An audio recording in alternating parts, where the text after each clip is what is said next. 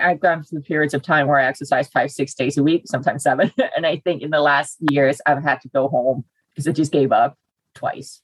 But it's a learning process. I think for folks out there listening who are like, oh my gosh, I'm just starting and I just had a low blood sugar. Did I fail? I'm like, no, it's just a learning process and it takes time.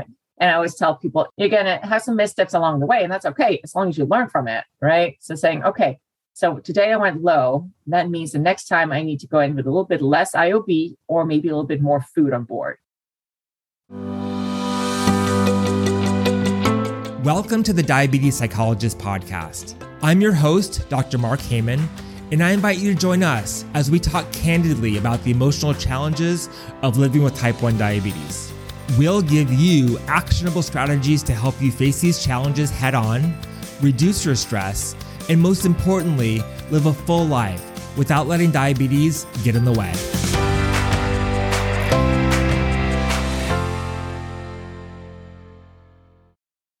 Hey there, welcome to the Diabetes Psychologist Podcast.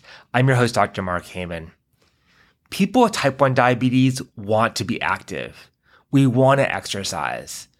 But if we're honest, exercise can be scary. High blood sugar during exercise, low blood sugar during exercise, and the unpredictability of it all can feel like a big black hole you're walking into, and it can become overwhelming. I get it because I've been there before too. So on this episode of the podcast, I brought in an expert to talk all about exercising safely with type 1 diabetes.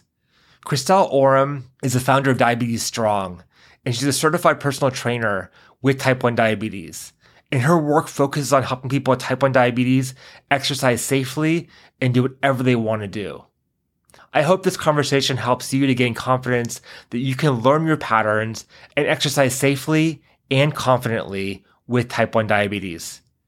Here's my conversation with Christelle. Christelle, I'm so happy to have you on the podcast today. Welcome. Thank you. Thank you so much for having me. Happy to be here. So for those of you who don't know Christelle, I'm going to have you introduce yourself and tell us a little bit about yourself, your background, and especially your life with diabetes. All righty. I'll try to make it short. Well, as you said, my name is Christelle. I've been living with type 1 diabetes since 1997. I was diagnosed at 19 years old. And back then, I lived back in Denmark. I'm born and raised in Denmark. So that was where I was diagnosed, which is interesting because it's such a different diagnosis, I think, than a lot of people who grew up here in the US and gets diagnosed here, because there's a whole thing about, well, okay, can you afford the doctor for that matter? Or where do you find a doctor? In Denmark, it was very streamlined in the sense that I was sent to a diabetes center right away. I didn't really have to worry about, could I get in? Would they take my insurance and all that stuff? So I actually had a really good initial diabetes education, I would say, sort of the basics.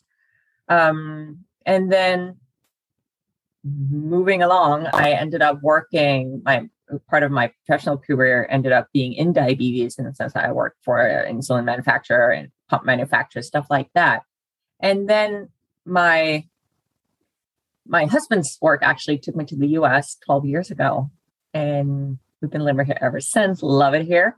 And it was really interesting because this is my real diabetes life, let's call it that, really started when I moved to the US, because this is when I got involved with other people living with diabetes. I got involved with the diabetes community. And it's also when I really started to amp up my exercise. I started competing in fitness competitions, and that sort of took me into the space of diabetes and exercise. Because when I started competing and prepping for that back in 2012, 13, there was not really a whole lot of resources out there online for us living diabetes about, well, how do you do all these things? How do you manage your blood sugars when you exercise? There were a few publications about marathons. I'm not a marathon runner. I have no desire to run marathons. It's great that people do that. It's not for me. So those publications weren't really helpful for me. So I am gifted with a very structured mind. So let me call it that. So I just started experimenting. I started to, apply my flair for structure to exercise, to figuring out, well, what do I do when I want to do cardio? What do I do from a blood sugar perspective? what do I do when I want to lift weights? What do I do if I want to go in fasting? What if I don't want to go in fasting? So all these different components. That also led to, I then ended up getting certified as a personal trainer. I actually trained quite a few people. And today I do work with quite a few people living diabetes in regards to helping them figure out all that stuff that I figured out back in the day. But in a format so that they don't have to go through all the trials that I had, because it took a little while to figure it all out.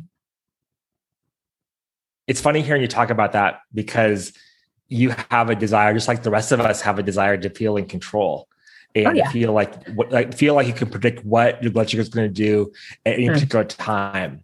And that's especially important with exercise, because with exercise, that's a place where all these variables come into play, and the anxiety level increases because people don't know what's going to happen.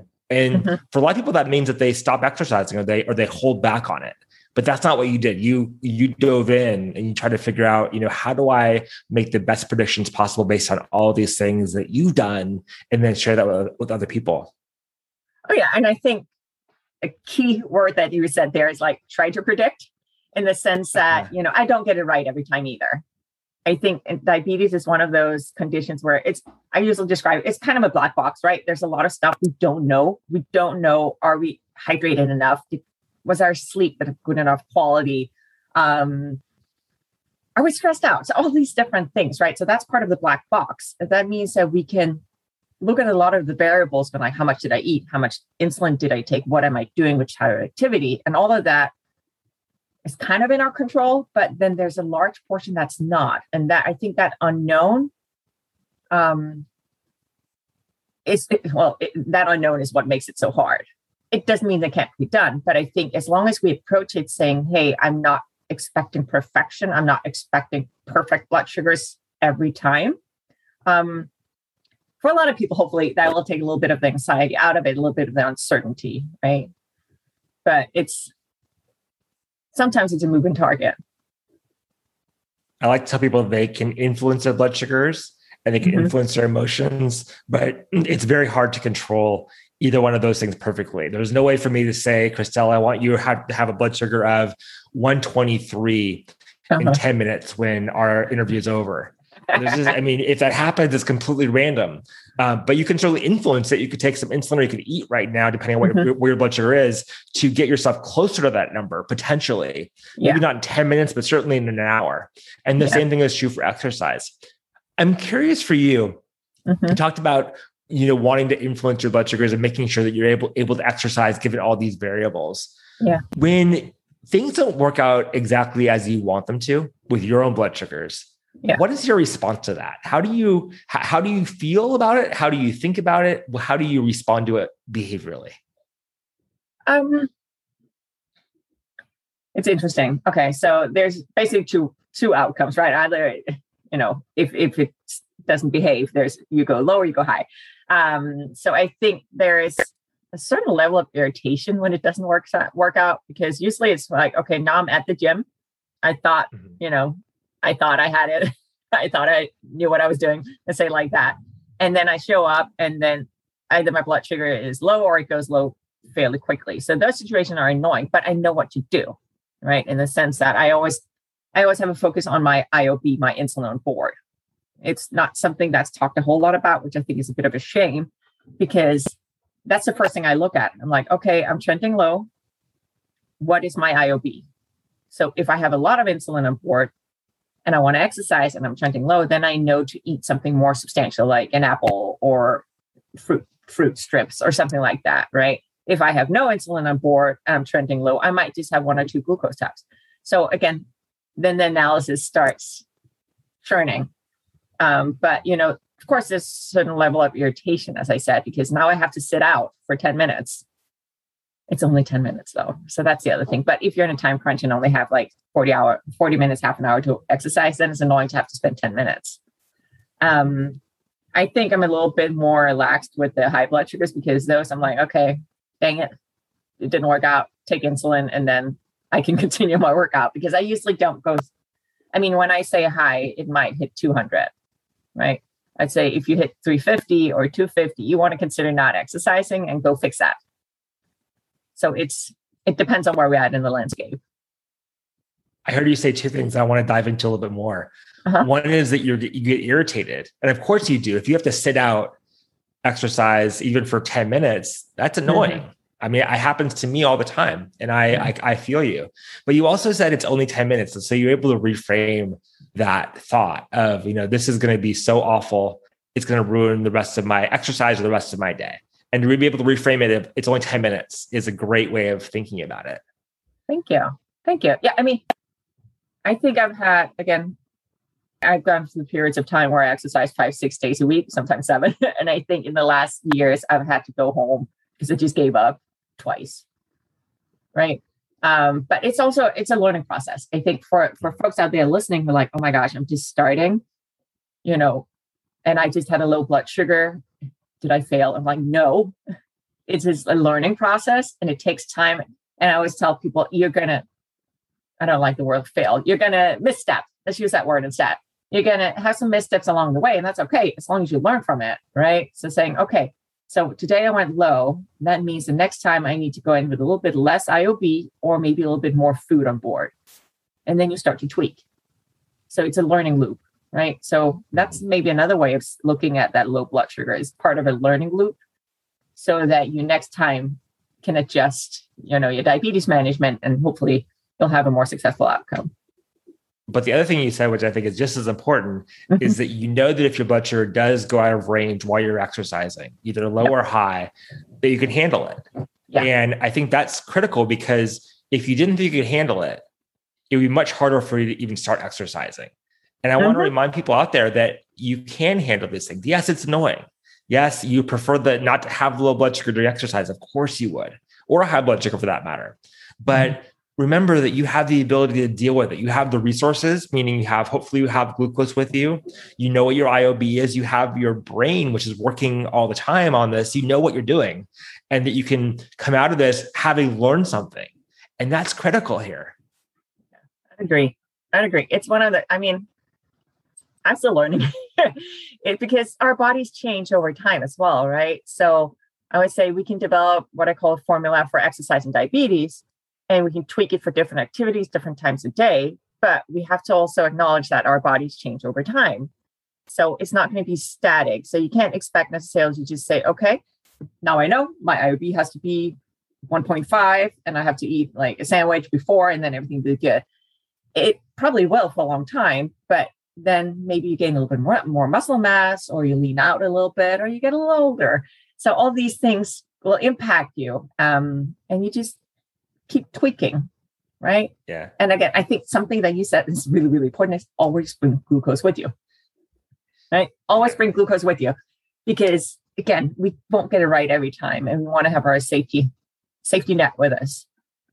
Yeah. I think it's also important to remember that we learn through the process. Like I'll tell you, when I work out in the morning, and I tend to work out early in the morning, I know that I need to take a couple of units of insulin before I work out. I haven't eaten anything, but I know that my blood sugar will rise after cardio or during cardio if I don't.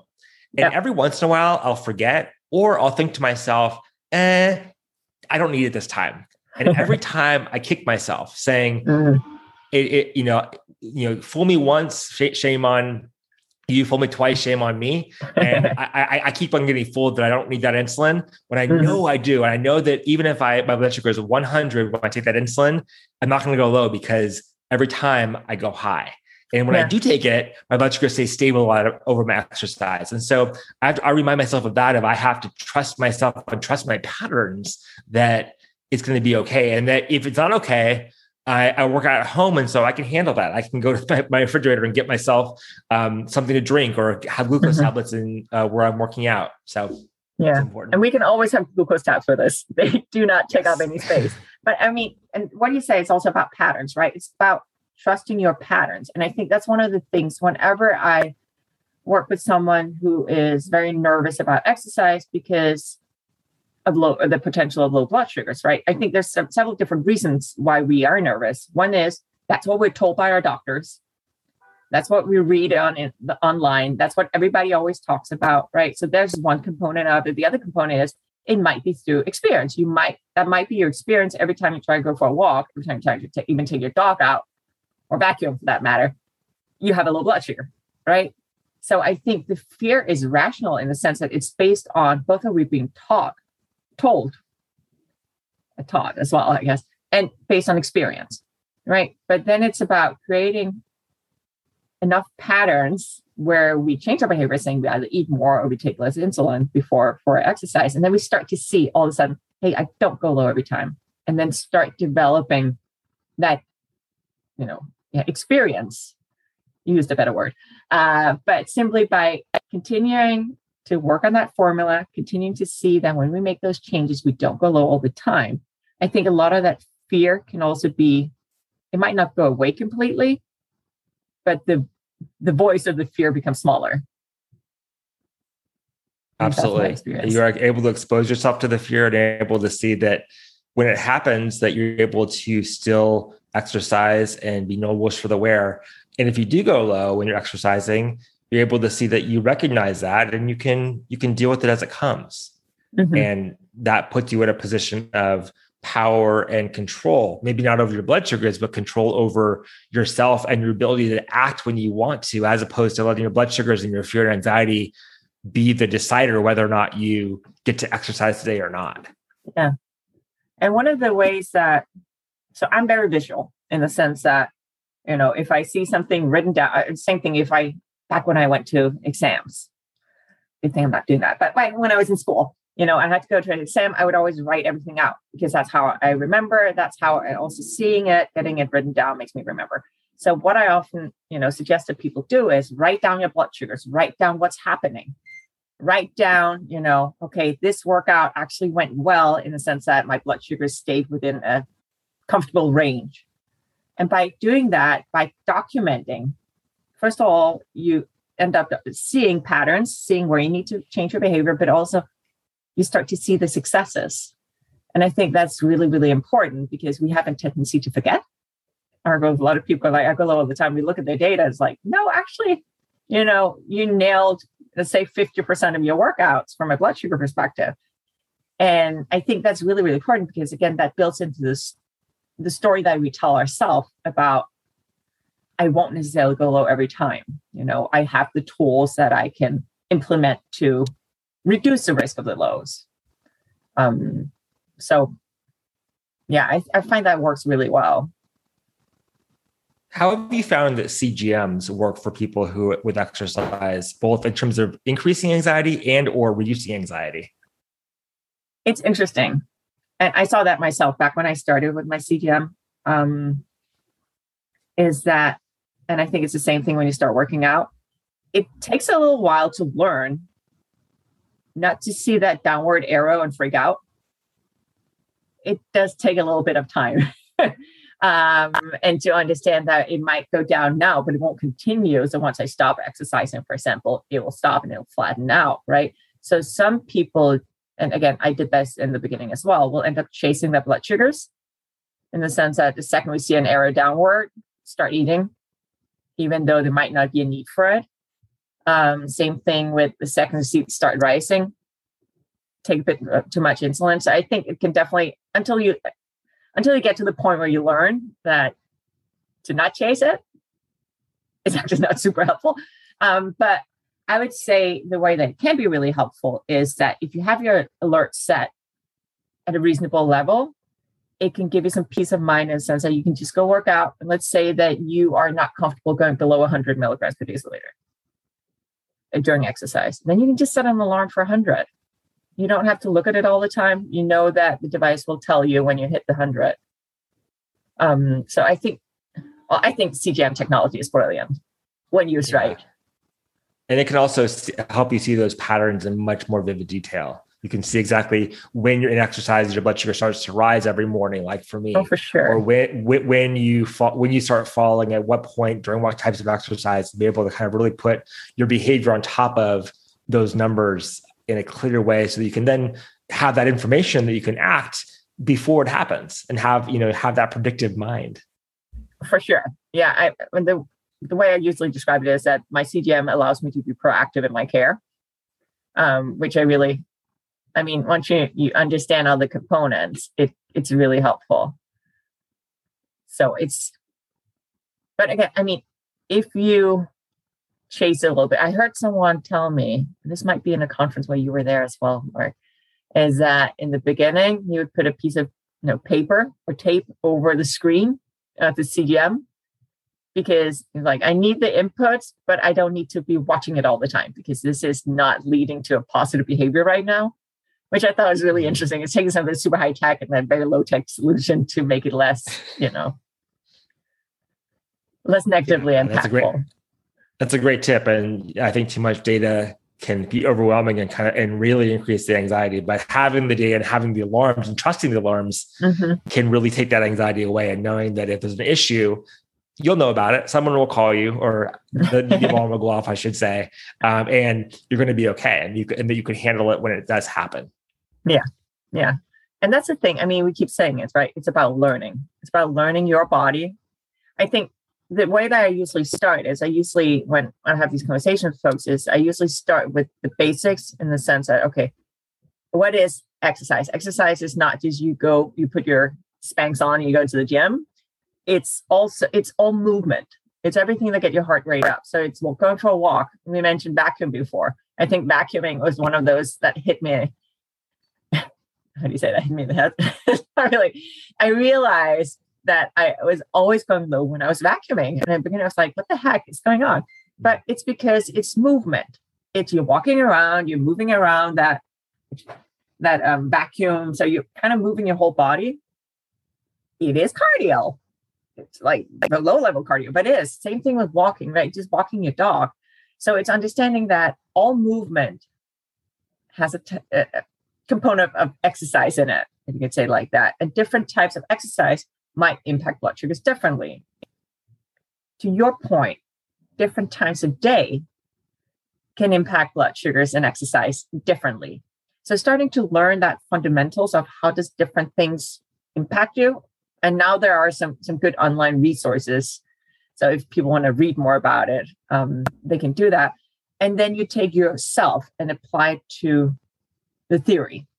Right. So the theory might say we often go low. We also see blood sugar drop during aerobic exercise. We often see an increase with anaerobic exercise. Okay. Just you knowing that means that then you can start applying, well, okay, how does Mark react to aerobic exercise at different times of day? Right. So yes, theory says that you most likely see your blood sugar drop, but you just told me that in the morning, you actually see an increase because of your hormones. Right. So we take the theory and then we start applying ourselves on top, and then we develop our formula. That makes sense. That's great and perfect advice. So Christelle, where can people find you? Well, people can find me on my website, which is called diabetesstrong.com. I am also on Instagram and YouTube, Facebook, all over the place. And it's all over under the name of Diabetes Strong. So that's the brand. And I will make sure that I put all that information in the show notes here, so you can find Christelle on any of her channels whenever you want them. Well, Christelle, thank you so much for joining me today. I really appreciate your time and your insights here. And I think it was really a valuable conversation. Yeah, thank you for having me. This was a blast. Thanks so much for listening. For more resources, you can visit www.thediabetespsychologist.com. And be sure to sign up for the email list for access to exclusive content. I'm Dr. Mark Heyman, and tune in next time for the latest episode of the Diabetes Psychologist podcast.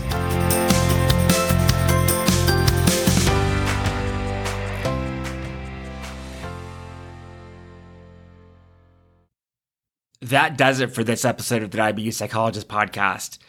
If you enjoyed this episode, do me a favor. Hop on over to Apple Podcasts, follow the podcast, and also leave a 5-star rating and review. That helps me get the word out to other type 1s who could really benefit from this podcast. Also, I always love hearing from my listeners, so please send me an email to mark@thediabetespsychologist.com or DM me on Instagram @thediabetespsychologist. I love hearing your questions, your comments, and your feedback about this podcast. And finally, be sure to tune in next Thursday for a brand new episode of the podcast. And remember, type 1 diabetes isn't easy, but you can have an easier time with it. Bye for now.